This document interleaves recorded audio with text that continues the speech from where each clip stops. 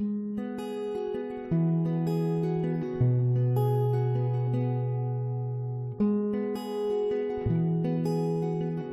Hope Church.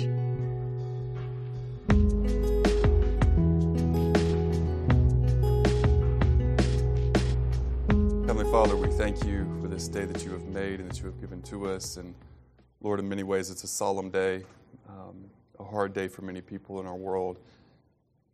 And so we just ask, dear God, that you would comfort the hearts of those who are hurting today. We are reminded today, Lord, that our world is angry and it is broken and it is hurting.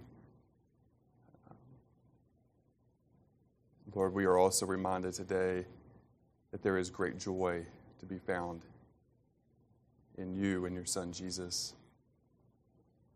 We see the events at Pentecost and the result of that this morning. As we look into your word, we pray that you would instruct us and give us just a great sense of purpose as a community, as a church family, and as individuals.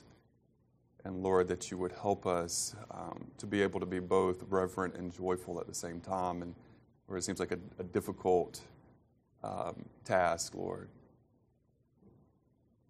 But we ask that you would help us today, that you would lead us and guide us and instruct us by the power of your Holy Spirit. We ask it, Jesus, in your precious name. Amen. As I said, 9/11, if you're in kindergarten or above, you probably remember exactly where you were when you first heard the news or saw on the television, what was, happening. I remember I was doing some Bible study in a coffee shop, right downtown on College Avenue, and there was a little TV in there, and on that TV watched the first, tower come down, and then the coffee shop closed, and some of that day is very vivid. Some of that day is a blur. Of course, we remember if you saw it with your eyes, even on the television. You remember those towers coming down. You remember the uncertainty and the despair of the day. That night, this is before Claire and I got married, but we were dating, and remember we were taking a walk, and just constantly.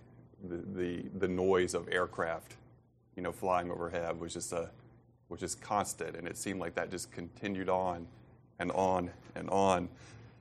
And so that day, again, had many repercussions. There were 2,996 people that died, on that day, whether in an airplane or in one of the towers or at the Pentagon. And then the effects of that began to be immediately felt by families in other parts of the world. And I'll never forget some days, some years later, as Osama bin Laden was finally killed, seeing my Muslim friend Khalil the next day, and the excitement and exuberance that he had over the death of Osama bin Laden. And I was a little bit shocked by it, and we were talking, and he said, I'm so happy because this man had caused the death of so many Muslims around the world through the repercussions that came from that event. And so I feel a need to remind us this morning that a story like that has more than one voice. It has more than one perspective. There's more than one picture to it. And so in some ways, while as an American, if you're an American, you may feel that in a certain way, you also need to, for a moment, take off those glasses and put on the glasses of an Afghan family or an Iraqi family that felt the repercussions of those events. And it's I think if we're going to be true to our calling as followers of Jesus, that is a necessity. It's a necessity to put ourselves in the shoes of other people and to try to understand. Not that we can always fully understand, but to try to understand the perspective of other people and how they see, certain events, and depending on your social location, where you were born and your ethnicity and all these different things, the same event can mean very different things to different people. And so we need to have some humility about ourselves as we think about those things. And even today, these effects are still being felt. Over 1,000 other people have already died from just the breathing in the debris, of that day. And probably within 5 years, there'll be more deaths from the repercussions, the health repercussions, than actually happened, on that day. And so it's something that's still being, felt and being dealt with. So we have, again, this great juxtaposition this morning as we think about 2,996 people who lost their lives on that day, 9/11, 15 years ago, and we think about the approximately 3,000 people who were added to the church on the day of Pentecost in Acts chapter 2. And this morning we're in Acts chapter 2, verses 42 through 47 is what we'll be studying this morning, but I just want to read beginning of verse 39, just to have a little bit more of the context. But we're just, as a reminder, on this day, the first 120 or so followers, or 120 followers of Jesus are together. It's the day of Pentecost, so there's people from many different nations in Jerusalem, and God comes upon them in power. The Holy Spirit comes upon them, and they begin speaking in these other languages that they, did not learn. But God gave them this unique ability to speak these languages. And so they're speaking to people from all over the place. And these people are amazed because they're hearing the word of God in their language. There's others that are there and saying, this is nonsense. These people are just drunk. And Peter gets up and says, no, it's only 9 o'clock in the morning. These men are not drunk. This is what was prophesied by the prophet Joel. And he gives this message in Greek because that would be the common language that everybody there, would understand. And he ends it in verse 39. It says, for the promise, and that's ultimately the promise of Jesus, the promise is for you and for your children and for all who are far off, everyone whom the Lord our God calls to himself. And with many other words, he bore witness and continued to exhort them, saying, save yourselves from this crooked generation. And those who received his word were baptized.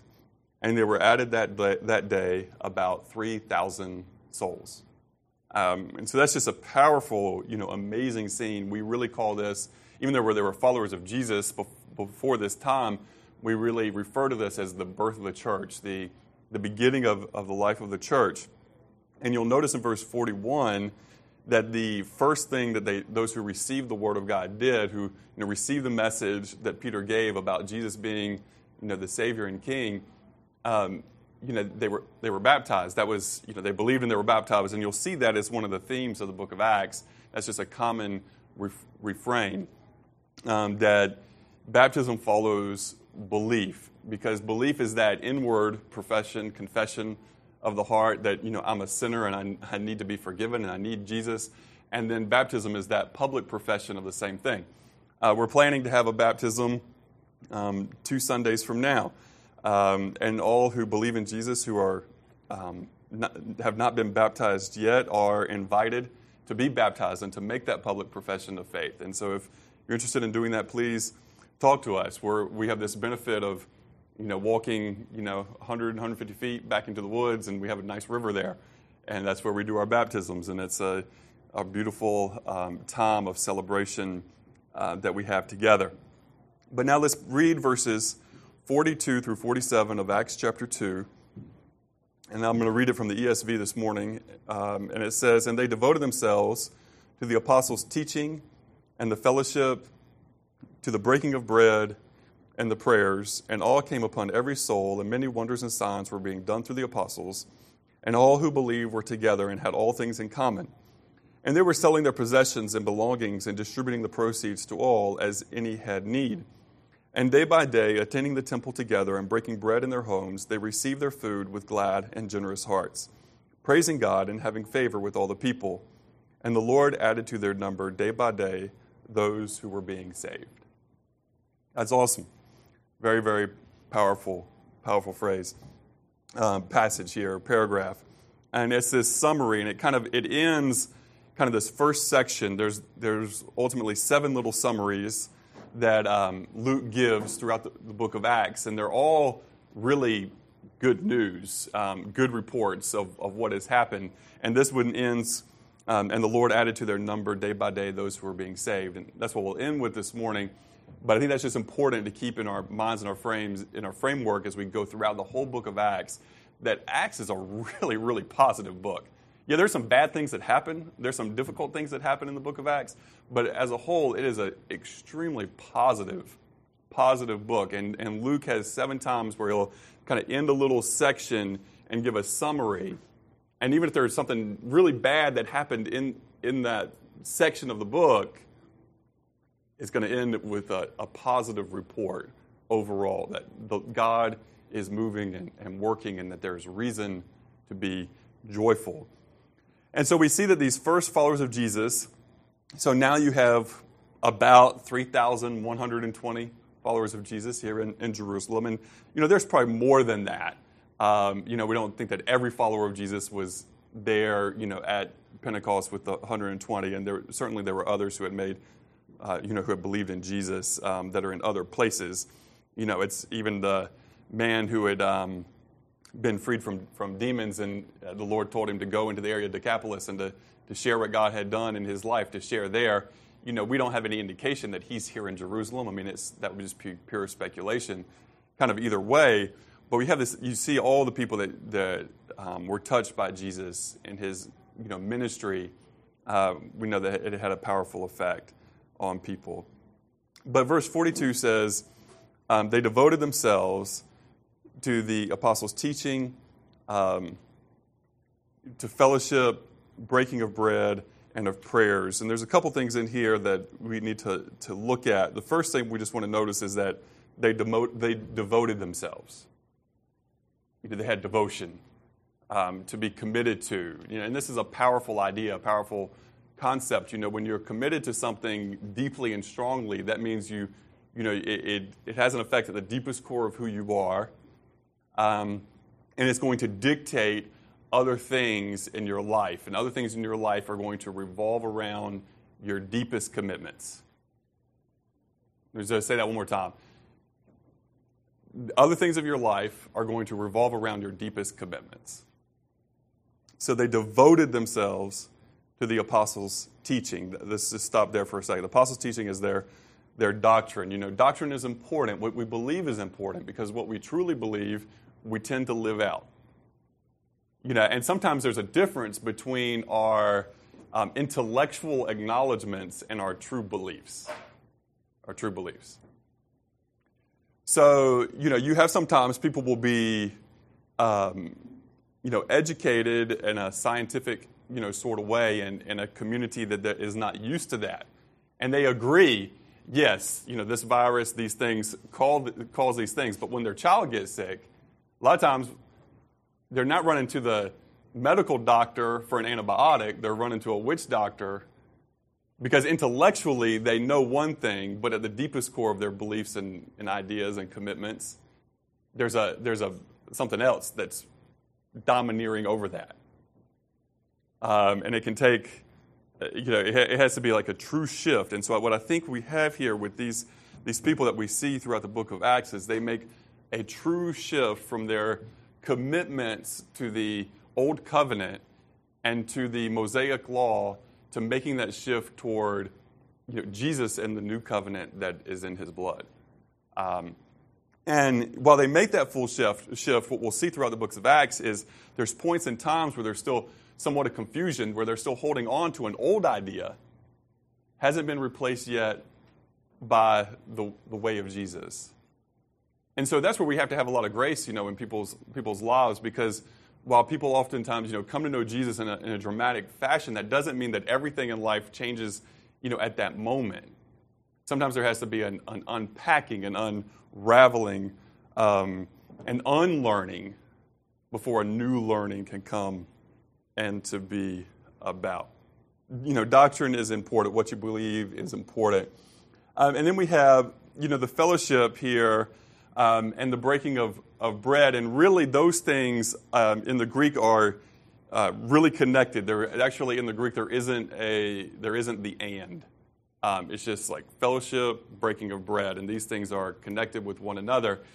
And that makes sense because fellowship and eating meals throughout human history has been intricately linked. You read through the Old Testament, when something is going to, a covenant is going to be made or there's going to be an agreement between people, you almost always find food. A lot of times even when you see about the sacrifices, there's a part of that sacrifice that's often missed, is that part of that sacrifice is then the meal after the sacrifice. They're not just like throwing the animal away and wasting it. There's a fellowship that comes, through the eating of food. And food is always a very, I think it's an important thing in every culture, but in some, more than others. I think some other cultures have a lot more significance placed on that than we do. And we won't go into all of that, right now, but food is important, and we saw that, with the whole story of the Word of God. When Adam and Eve fall in the garden, food is at the center of it. Don't take of this fruit. And in the taking of that food, they broke fellowship with God. And then, Jesus, when he takes the bread and the cup, when he breaks the bread at the Last Supper with his disciples, that's fellowship. That's fellowship with them.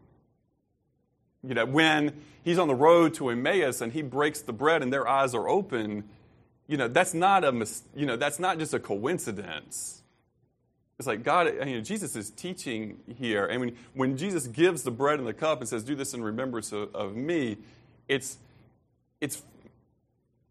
understandable he does so with food. He does so with bread and a cup, things that we have every day and that are already a part of our lives, but have such a greater significance of meaning. And so this idea of fellowship, the fellowship and the breaking of bread being intimately linked together is really, you can't really uncouple these things or make them, you can't put a couple, you can't make it an and. It's really together. I think the NLT version, though it's taking a little bit of liberty here, but the New Living Translation just calls, it just has it in the text here as the Lord's Supper. It just has it in the text there, and that's I think maybe a step of interpretation, but I think it's correct. I think it's accurate. I think we also need to recognize that just like Jesus had the Passover, they had the Passover meal, and then he takes the bread and the cup, that we see it throughout the New Testament when the believers would come together. It was an evening thing. This was not a day that was recognized as a holy day or a special day by other groups of people, and they're the minority. So, they're coming after work. Sunday was a day of work. The first day of the week, a day of work for them. So they come after work, and they'd eat a meal together, and then they take the bread and the cup together and remember Jesus. I think is what would be the common event that we see in the early church. And because we'll see later that they have this also from house to house. So you can have it collectively with all of them together. You can have it house to house. But they devoted themselves to this. The breaking of bread is a central part. The Lord's Supper is a central part because Jesus really gave us two ordinances, and he gave us an example. He gave us two ordinances of baptism and the Lord's Supper. He wanted us to do these things. That's clear. And he gave us an example of washing feet. And there's nothing wrong with having a foot washing. We haven't had one in a really, really long time. Some of you would never have experienced one, with us. But we have done that historically in our past, and there's nothing wrong with that by any means because it's a step of humility. It's not something that we're commanded to do on a regular basis, but it's a humble thing to do, and God's people should be humble people. That's one of the things that Jesus wants to teach us in all of those lessons, that Jesus wanted us to be humble people. So then we have prayers, and our prayers show that we are dependent on God and that we can't do things ourselves, and they also show our thankfulness, to God. The prayer, we've seen it multiple times through the book of Acts. What were the first 120 doing in the upper room when the Holy Spirit came upon them? They were praying. And so then now that they've grown to over 3,000, what are they going to do? Well, they're going to pray. And so we see that. And that's really good for us to recognize. So moving on to verse 43, it says, "Awe came upon every soul, and many wonders and signs were being done through the apostles." So the power that was evident at Pentecost now continued. It continued through the apostles because it was important for God to establish that what he was doing through these people was authentic. It was real. These people weren't just making up stories, but that they had a spiritual authority that was given by God. They didn't get it from going to class and getting a certificate and getting a piece of paper or a diploma. It came from God, and that's important that we understand. So it's not something they just made up, but this is legitimate. And it says, and all came upon every soul. I mean, they're amazed at the things that are happening. Verse 44, all who believed were together and had all things in common. So the first disciples of Jesus shared their lives together. The early church, and they shared their life together. It was a deep and rich community, and they shared their resources with one another. That's just factual what they did. It's what they did.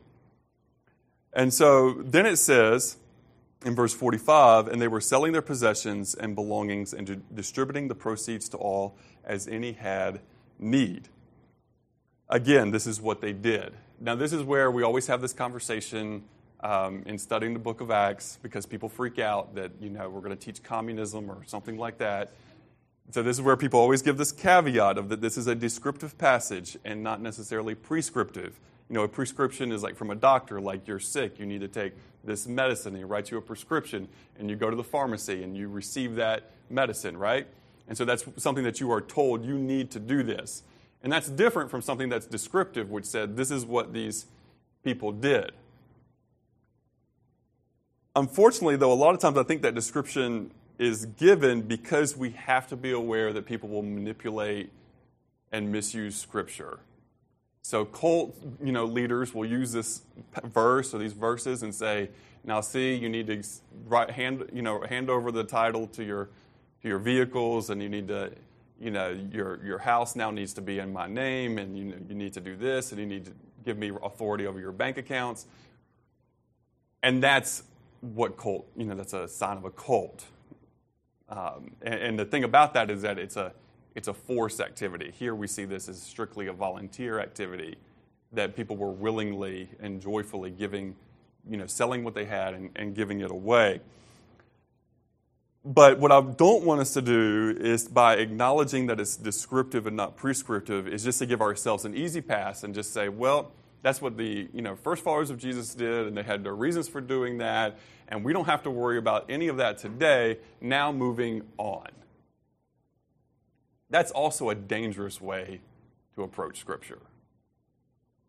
I think it's something we have to look at seriously and understand, because there are some key principles that we can learn from that are still very applicable for us today, individually and collectively, as a church. The first is that it's all God's. The first followers of Jesus, the early church, let me just say that. The early church had this understanding that it's all God's. That not 10% of it was God's, but it was all God's. They were stewards of it. And they, were responsible before God of what they did with it. But it's all God's. If you still have in your mindset this old carryover that, you write 10%, your duty, is done and you're good to go, that's not the way of the early church. That's not the way of the teachings of Jesus or of the apostles. That's something that was old covenant, and then that was the obligation. Then there was voluntary stuff all over the place on top of that, just for the record. Because I think sometimes we misunderstand even the Old Testament on that. And the reason that that's important is because it's not even so much about the amount of money or the percentage of money, but it's an indication of the human heart. That the human heart is always looking to do the bare minimum. Not always, but many times. In the flesh, it's like, okay, what meets my obligation? And so if people come to this understanding, 10% meets my obligation, and then I'm done, if that's the minimum and that's what I do, well, that's not the sort of heart that the early church had. We don't want to have a different sort of heart that the early church had. Because they had a heart of sacrificial giving. They also didn't just give, they didn't just divide everything and say we're going to just share everything equally. People still had different amounts of resources and they had different needs, and things were given to what people needed. And so that is a principle there, to take care of people and to say what do people need. Another key principle is that God's people should be the most sacrificial and the most giving people of all. It only makes sense, if you have a Savior who gave his life and gave everything for his people, that his people would then respond to God's generosity by being generous people themselves. Another key principle, that if Jesus says to, we should all be ready at any moment to sell anything and up to everything and give it away. And that's always puts again the question in my heart, if Jesus asked me to do that, am I willing to? And if the answer is no, then that indicates, okay, there's something not right in my perspective of how I view stuff. And so there's something not right in my faith of God. There's something not right in my value of material things. Being the question there, if you have the clear command of the Lord in your life to get rid of something that you hold dear, or everything, is there the willingness to do it? That's still a key principle. That principle doesn't change based on whether this is descriptive or prescriptive. And it is descriptive. And it's also to be expected that at different moments in our lives, God will direct us towards a greater sacrifice. That's where I don't think that life is static in terms of, you write the same amount on every month for your whole life, or just, the same percentage for your whole, every moment, every week, month, year of your entire life. Because I think we have to look at that and say, well, where's the faith in that? Where's the time or the moment where God is directing to do something more than that? Because if it's not a static relationship but a dynamic relationship, then we should expect that at certain points, even on things of material things, that God is going to prick our hearts and say, you need to do something about X. And that's going to cost you. And this is really, this is an example. It's certainly not in any way a totality. We're just talking about material things. Life is much more than material things. But this is a part of the explicit vision of our church. And the explicit vision of our church is to say yes to Jesus at any cost. So that could be any material cost. That could be any cost of time, any cost of any other thing. Now, we know that many of us are not there in our walk with the Lord yet to say yes to Jesus at any cost. Like we're at saying yes to Jesus at some cost. We're not all at the point of saying, yes to Jesus all the time. We say yes to Jesus some of the time, right? So we understand that our ideal and our vision, it's lofty. To say yes to Jesus at any cost, that is a lofty vision. That is a lofty ideal. That's way, way up there. And in a certain sense, we would be difficult to find anybody who attained that at all days of their life. You're really going to find that. You might find somebody who makes the ultimate sacrifice in terms of giving their life, but that was a one-day decision usually. That happened in a moment. But if you live 70, 80 years, to say that you said yes to Jesus at any cost, and that was the mode of operation of your whole life, would be a pretty incredible claim. pretty bold. That's our ideal individually and collectively. That's the vision. That's what we're striving for. And it needs to be way out there in order for, a way high sort of thing in order to be something that calls us and motivates us, in how that it's going to change how we live our lives.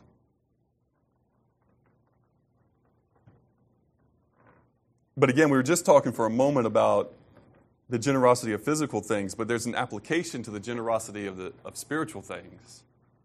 Certainly, and we see this throughout the Scriptures. But, we as followers of Jesus, of all people, should be generous. I mean, we should be generous in sharing the gospel. I mean, we're the ones who have it. That's an uncomfortable truth about 9/11 is that, how many of those people, when they met their Maker, were welcomed in through faith or face judgment. That's an uncomfortable truth. I don't have an answer to that.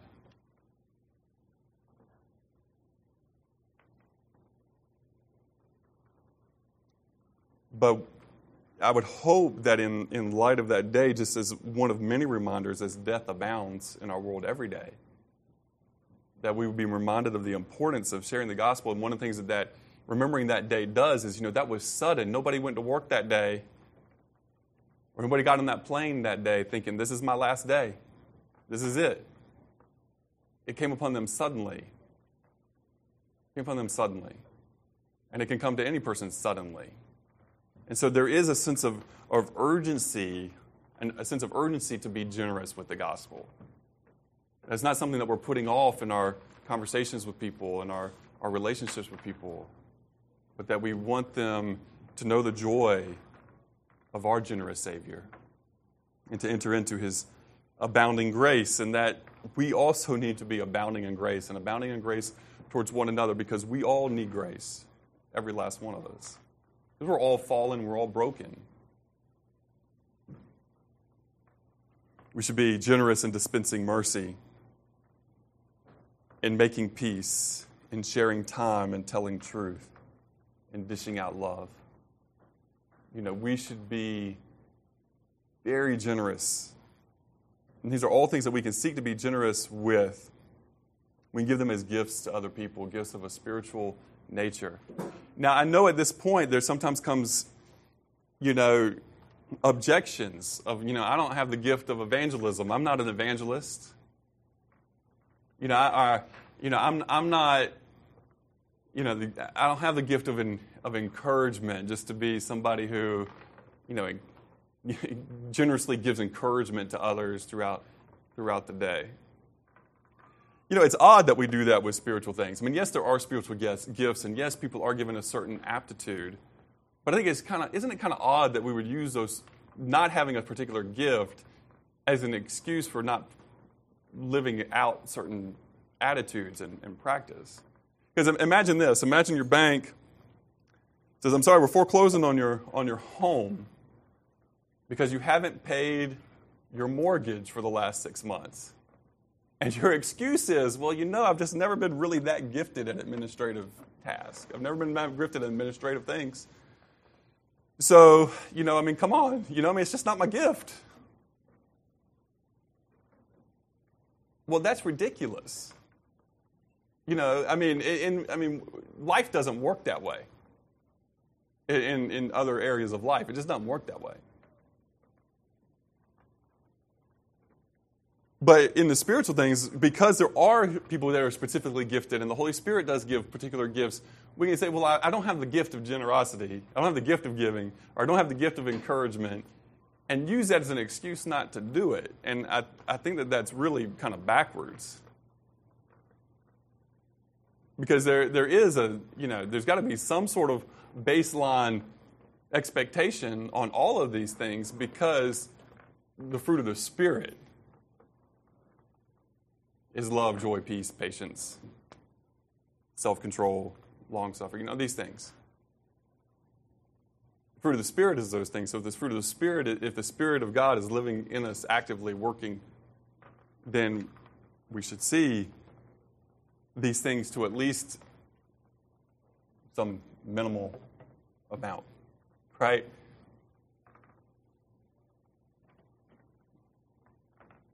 Now,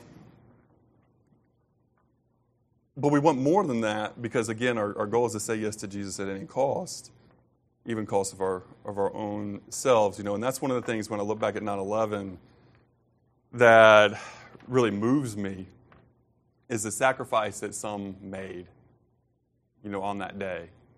I particularly think about a young man named Willis Crowther, who at the time in 9/11 was 24 years old. You may have heard his story. He's known as the young man with the red bandana. When he was a young boy, his father always carried a handkerchief, and he always had a comb or something that he'd wrap in a bandana. And then when he was 6 years old, his dad gave him a red bandana. And that became his trademark. He had it with him every day, wherever he went. And he was an athletic young man, and so when he played sports, he played football, he'd put that bandana on, and then he put his helmet on top of it. He played lacrosse at Boston College, and the same thing, he'd have that bandana on. That was his trademark, basically. People knew him by that. When he was 16, he was a junior volunteer firefighter. His dad was a volunteer firefighter. He was also, very intelligent. He graduated from Boston College with honors degree in economics, and he went to be an equities trader and was in one of the towers on 9/11. And when it had first, when the plane hit, he called his mom and said, "I want you to know I'm okay." And he hung up his phone and he started going down. And there were people he met along the way who needed help.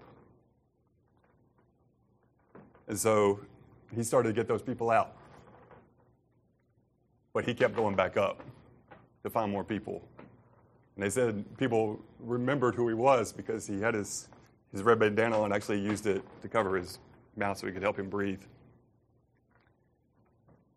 And 12 people count their lives, that they're alive today because of that young man. But he didn't make it out. And his body was found along with several firefighters as he was working with them to the end. That's, the ultimate sacrifice. And that's not the sort of story we like, because we like the movies where the hero does his job and he does the heroic thing and then he lives at the end. And everybody throws him up on his shoulder. They, have some big party for him. But that's not real life all the time. That's real life some of the time. But a lot of time our real heroes die in their heroic acts. And on that day, he counted the lives of other people as more important than himself. And after saving, if he had just saved one and had ran out, people would have called him a hero still, right? He would have done more than his duty if he had saved one. And he didn't have any special obligation because he was just a civilian. He was an equities trader. I mean, you could say, yes, he had some training, but he wasn't a New York firefighter. He kind of found out he kind of hated his desk job and thought about being one, trading it in. But he ended up making an ultimate sort of sacrifice. And, I'm afraid today, just in society, our society in general, and in the church, we're not raising people to be like this. That this man is an exception, because if you remember a few years ago in our own community, there was a off-duty police officer. She was in Kroger just doing shopping, and this man with heavy mental problems thought she was looking at him funny or something like that, and he had a knife and he started stabbing her. And college guys said afterwards, it was a terrible thing to see.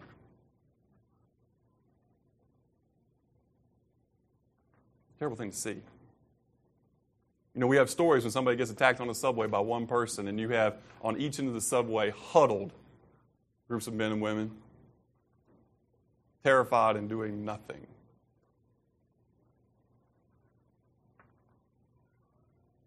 Because they're not willing to make a personal sacrifice on behalf of someone else. And I think it's a problem in general, but I think it's a particular problem of, as a culture, we're not raising men anymore. Our percentage of men to males isn't so great. Male is biological. Biological.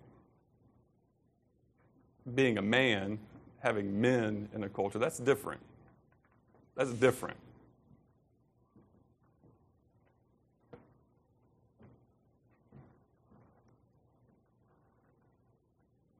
But what I would posit to those of us, especially those of us who are raising young boys, is basically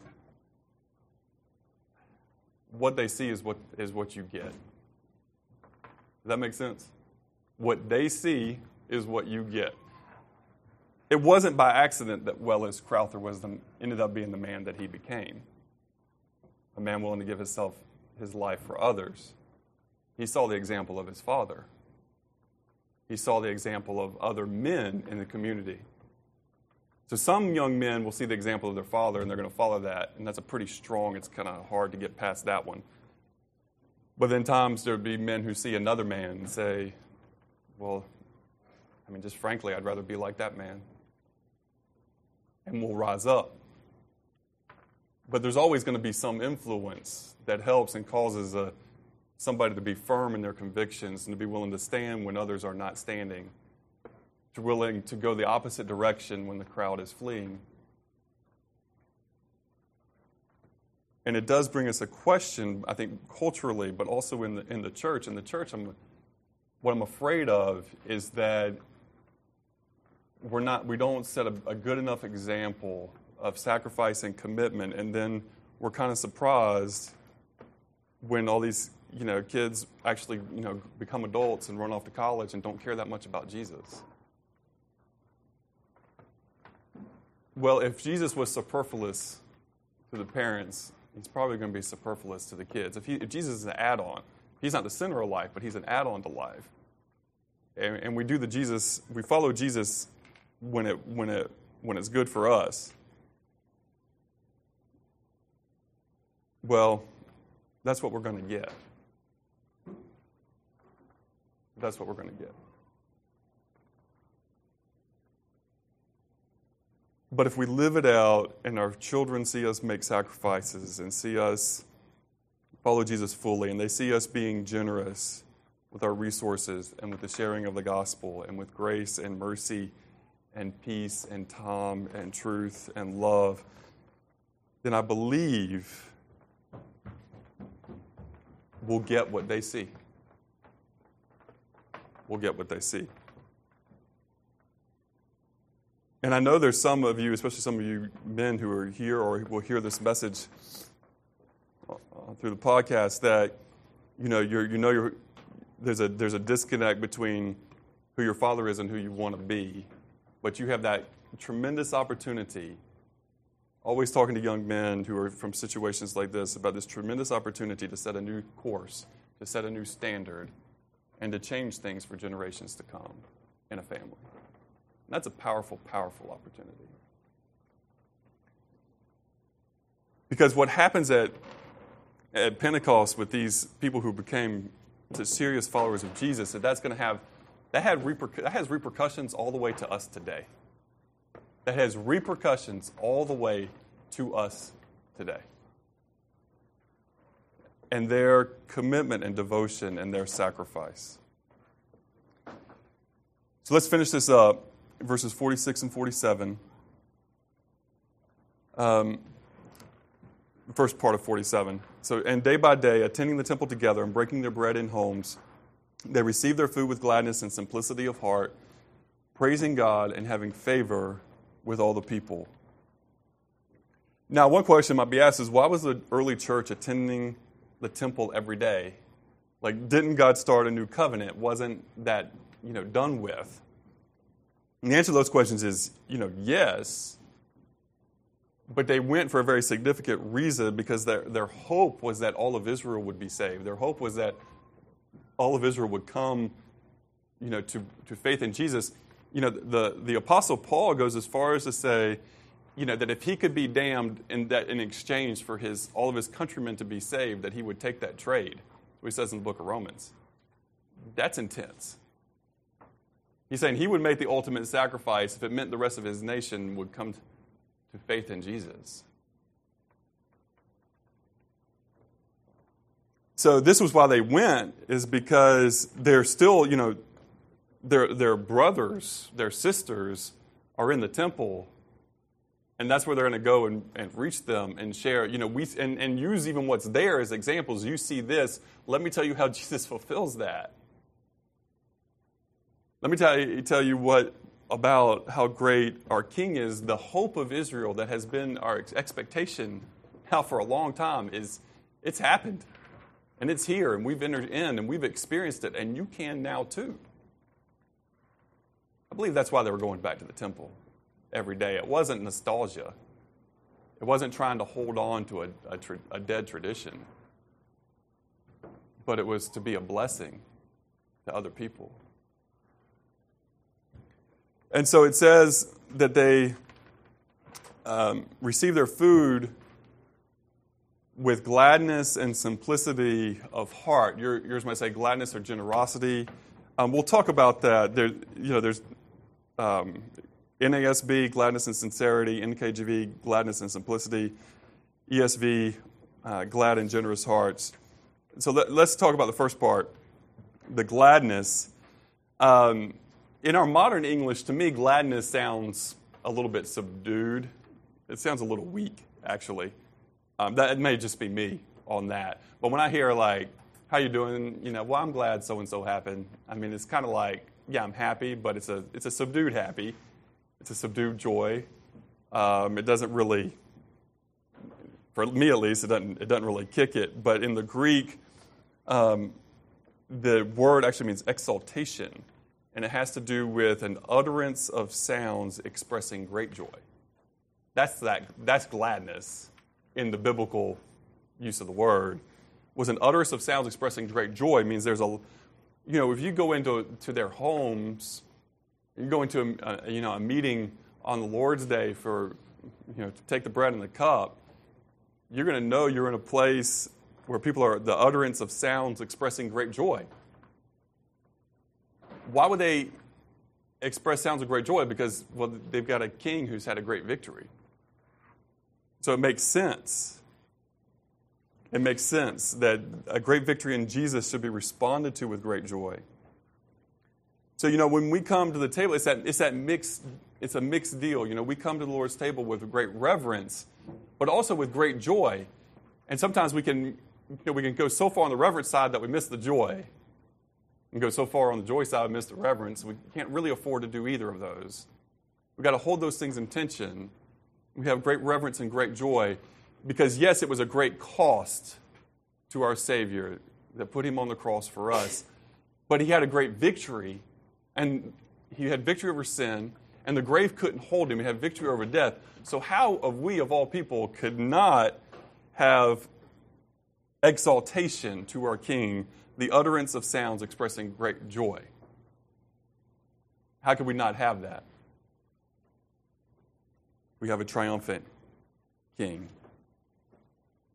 In the second part, it just comes from a difficulty of translating the word aphalot, which literally means smooth or plain. It's used metaphorically for simple, sincere, or humble. And so if we go back to the root of the word, I think it's better to take it in suppose of generosity. I think generosity has already been plenty covered earlier in the text. But with a simplicity, which denotes the opposite of complexity, and it denotes some unity, I believe. And not that we would agree on every minutia of every point, but on Jesus being Savior and King and our purpose as individuals, our purpose as a church. There should be no doubt that we would all be committed to living obedient and purposeful lives under the authority of King Jesus. To that, there should be no question mark. There should be no question about that. That's our purpose. And it says they had favor with all the people. So with gladness and simplicity or sincerity of heart, they praised God, having favor with all the people. Now, this favor will be temporary, as we'll see as we go through the book of Acts. Don't expect that, always the church should have the favored position or be viewed at favorably by society. That's not the way it was for the majority of the early church. This is at the very beginning. We have an initial time of peace and prosperity. But things are going to get rough here for a point. But what we see in the book of Acts is that though the circumstances change, the joy does not. And so their joy is bigger than their circumstances. Whether the circumstances are good or bad, you're going to see a consistent joy stay throughout. But also notice it says, the Lord added to their number day by day those who were being saved. Now, I want us to give some praise and some acknowledgement to God today, because some plant and others water, but it's the Lord who gives the increase. But we can praise God, in the life of our church, that we've seen people go from death to life, from without faith in Jesus to having faith in Jesus. And every day, day by day, this is continuing on, that God is adding to His church, because we're part of something that's bigger than just what we are in this basement. We're part of something bigger than that. And so today, you can give thanks and you can rejoice that even on this solemn day in our nation, that there will be people in this nation and people in other nations around the world who are going to fall on their knees before Jesus and say, Lord, forgive me, I'm a sinner, but I believe in you, I trust you. You died for my sins, you rose from the dead. That might not be the exact wording, of course, but it's going to come from the sincerity of their heart, that they're going to stop trusting in themselves or some other thing, and they're going to begin with a new faith in Jesus, and they're going to start walking according to His ways. And there will be people today all over this world who will be doing that. And there will be great celebration in heaven on this day over that victory. And so a lot of times it's about a perspective. A lot of life is about perspective. And so my encouragement for us this morning is to have great joy and to be part of that. To be part of that even this week, is we have opportunity to be generous people in one way or another, in really multiple ways. You're going to have an opportunity this week to be generous probably in a material way. You're going to have opportunity this week to be generous with encouragement or generous with grace or generous with mercy. You're going to have an opportunity to be generous with the gospel of Jesus Christ. And when it comes to those things, if you have a generous person, you have a joyful person. I've yet to find a stingy, and about anything, stingy with grace, stingy with money, stingy with peace, with mercy, with encouragement. You rarely find stingy and joyful together. You don't find stingy and joyful together. But when you find generosity in heart and spirit, you usually find joy. It's with simplicity. I think sometimes we can overcomplicate it. But those things go together, and I don't think they're really, you pull them apart. Joy and generosity. And one of the things that I'm most thankful for in our church is that I've seen, just week after week, there's always a story of generosity. I'm afraid we're not, of some way or another, I'm afraid we're not the best at telling our story, or telling stories. Because I think sometimes even in our history, some of that gets lost. Right after 9/11 happened, we were meeting in the bar at the time, and it was a bar owner who called and said, we need to have a prayer meeting. The opportunity came about through, a reciprocal generosity. It came about through a reciprocal generosity. But what I want to say to us on that is, be encouraged, because I see it. Again, I almost have to apologize because I don't think we're great at telling the stories.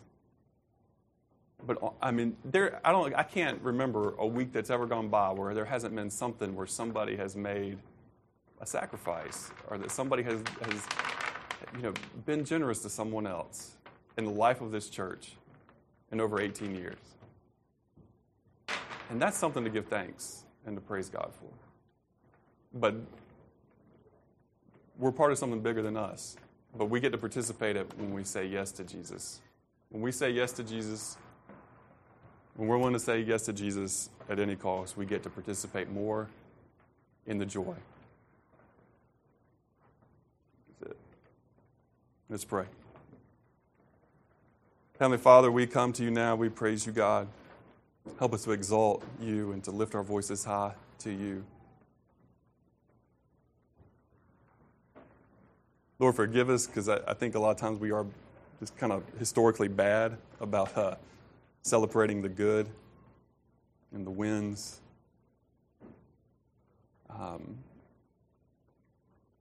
Lord, I'm thankful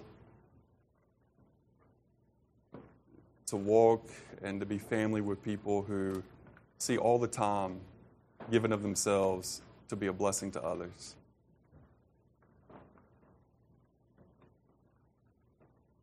Lord, no, we're not always generous. We confess that to you, Lord. Sometimes we're individually and collectively stingy with different things. But Lord, we thank you that you don't give up on us. We thank you that you're always seeking our best.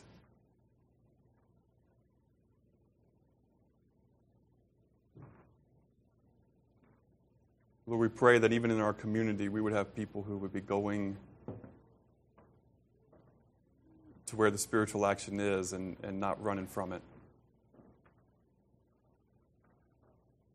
Help us to be bold in our faith, knowing that we have a victorious King, a victorious Savior. So Jesus, we take that bread and that cup this morning. Help us to have a right reverence for you and a right joy in you, because you have done it all. In your name, Jesus, we